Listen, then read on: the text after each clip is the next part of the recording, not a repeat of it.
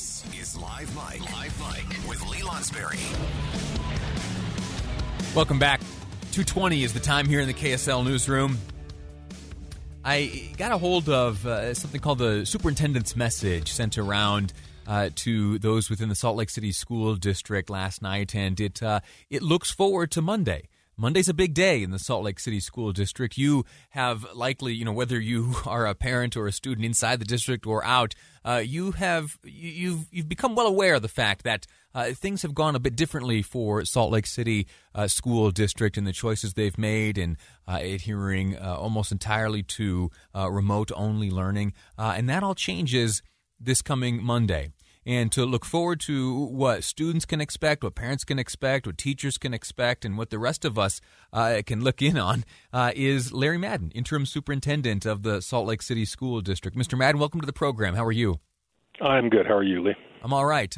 Listen, this has been a long time coming. How are you feeling? Are you confident going into Monday? Yeah, I am. I mean, I feel like I do feel like we've kind of done the right thing so far. It does feel like it's been a long time. Really excited to see kids back in the school. We have had, pre-K 1 last week. We started back with 2-3 this week, and the response so far from the schools has been wonderful. Any lessons learned by those youngsters in the classroom over the past week or so that you'll apply to the opening on Monday? We're going to, in terms of mitigation strategies, I mean, that's why we wanted to start out a little slow like this, and we haven't really had any major problems. The things we've done to prepare seem to be working really well, and so, we really are excited for Monday.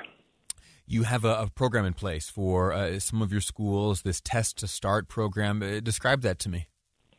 Yeah, so for our big comprehensive high schools, East, West, and Highland High, we're doing testing. So we're doing the rapid tests, and we'll be doing that tomorrow. Some of the schools might do even a little bit on Sunday, and that's to test kids before we start. And it's really a lot like some of the schools around us in the county have been doing with the Test to Stay.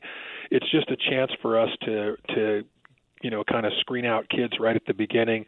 It'll give us a fresh start, and then as we move on, once we open, of course, the goal is to stay open, right? And so we'll use as much testing as we can to do that.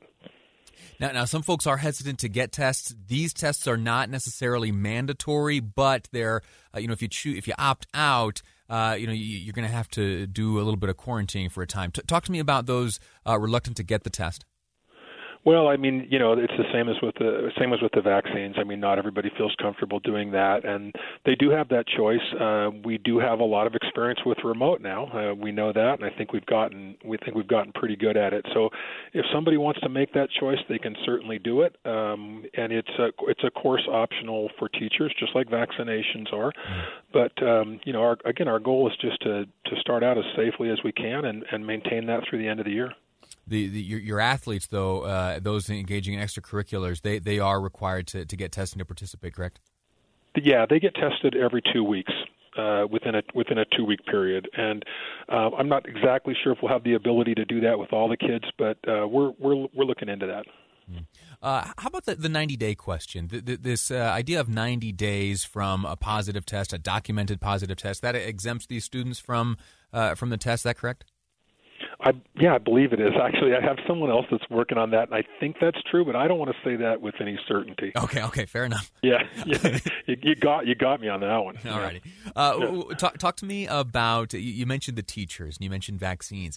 How has that gone for your teachers, knowing that they, after some negotiations at various levels, ultimately became, eligible to participate in the first round of vaccinations? Have you seen a number, any sense of percentage, or how would you characterize how that has gone for your teachers? Well, I can't speak for any individual, but I can say I've been to the clinics, and it's really it's almost a festive atmosphere. It kind of reminded me of waiting in line at the Olympics. People were pretty positive. We've vaccinated. We've been able to vaccinate over 2,100 of our employees so far, so we're doing pretty well. After next week, everyone will have had the opportunity to be vaccinated, and then we'll go back and start working on some of those folks that chose to defer at the start for whatever reason, and we'll start working our way back through them. But I think within the next 2 weeks, we should probably have our first doses done, and then starting next Thursday, we'll be starting with the second doses for the first group that went through. This gets into your own personal medical business, so you can decline to answer this question if you'd like. But have you been vaccinated, sir? I have been vaccinated, yeah.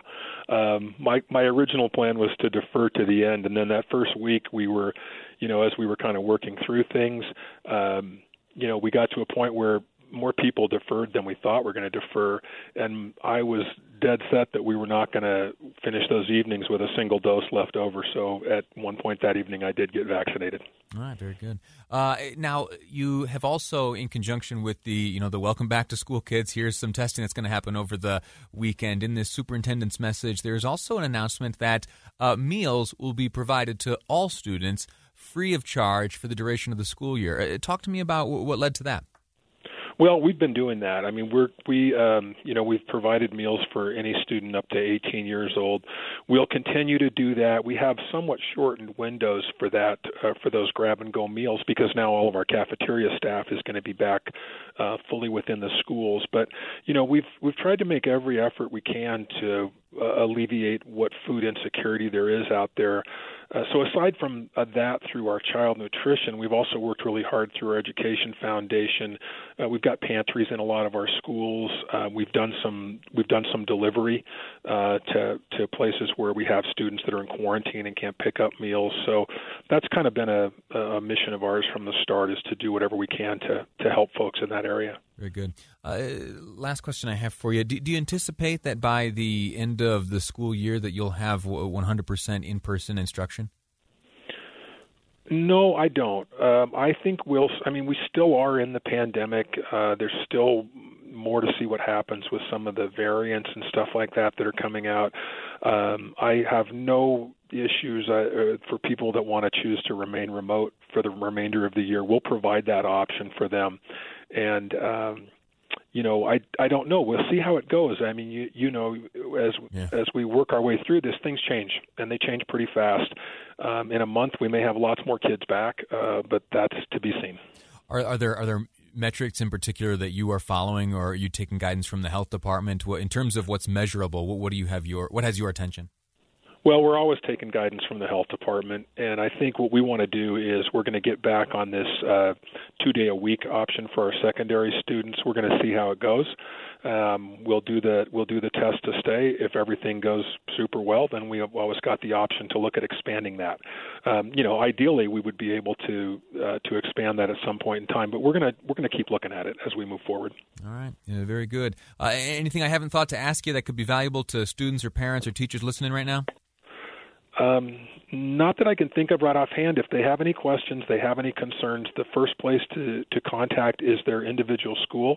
And if they can't get an answer there, then they can certainly call the district office, and we'll do whatever we can to help them navigate this. Outstanding. Well, listen, Larry Madden, Superintendent of the Salt Lake City School District, thank you for your time. Best of luck as you get back into the classroom on Monday. I appreciate it. Thank you. All righty. Let me ask you this. We have about 90 seconds here before it's time for a commercial break. Maybe you're listening and you are a student or a parent. What are your thoughts right now as you look forward to Monday being the first day of in-person instruction? And now it's not 100% and it's not every day of the week. You know how it goes, probably better than I do, even based on your last name and your age and all, and which school you attend will determine which day of the week you're in class. But how are you feeling?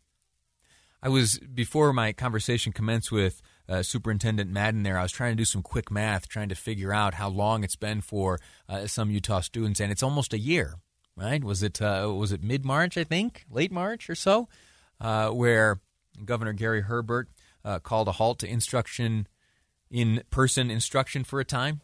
And since then, for some, it's been all remote all the time. I bet there's some excitement. I bet there's a thrill. I bet there's some good anticipation. Man, when I was young, it was just the regular summer months that we were away from one another. And getting back together in September, there was an electricity and an excitement in the air. And I hope that similar feeling is being felt this weekend and Sunday as folks try to go to sleep and get ready for school on Monday. Anyway, that's what's going on in the Salt Lake City School District. If you've got any thoughts or insights, please feel free to send me a note, 57500. That's the Utah Community Credit Union text line. They've got some plans in place. Hopefully they go well. Hopefully everyone is comfortable. Hopefully the whole thing is successful, because the bottom line is kids got to learn. They got to do it in a comfortable, safe environment. And hopefully everything that's going on in this district and all the districts around this great state are working towards that all-important goal. Quick break. When we return, to wrap up today's program, we're going to be speaking with Rich Lakin, Immunization Director of the Utah Department of Health. How are things going statewide? What can we expect on the future? That's all coming up next on Live Mike. I'm Lee Lonsberry, and this is KSL News Radio.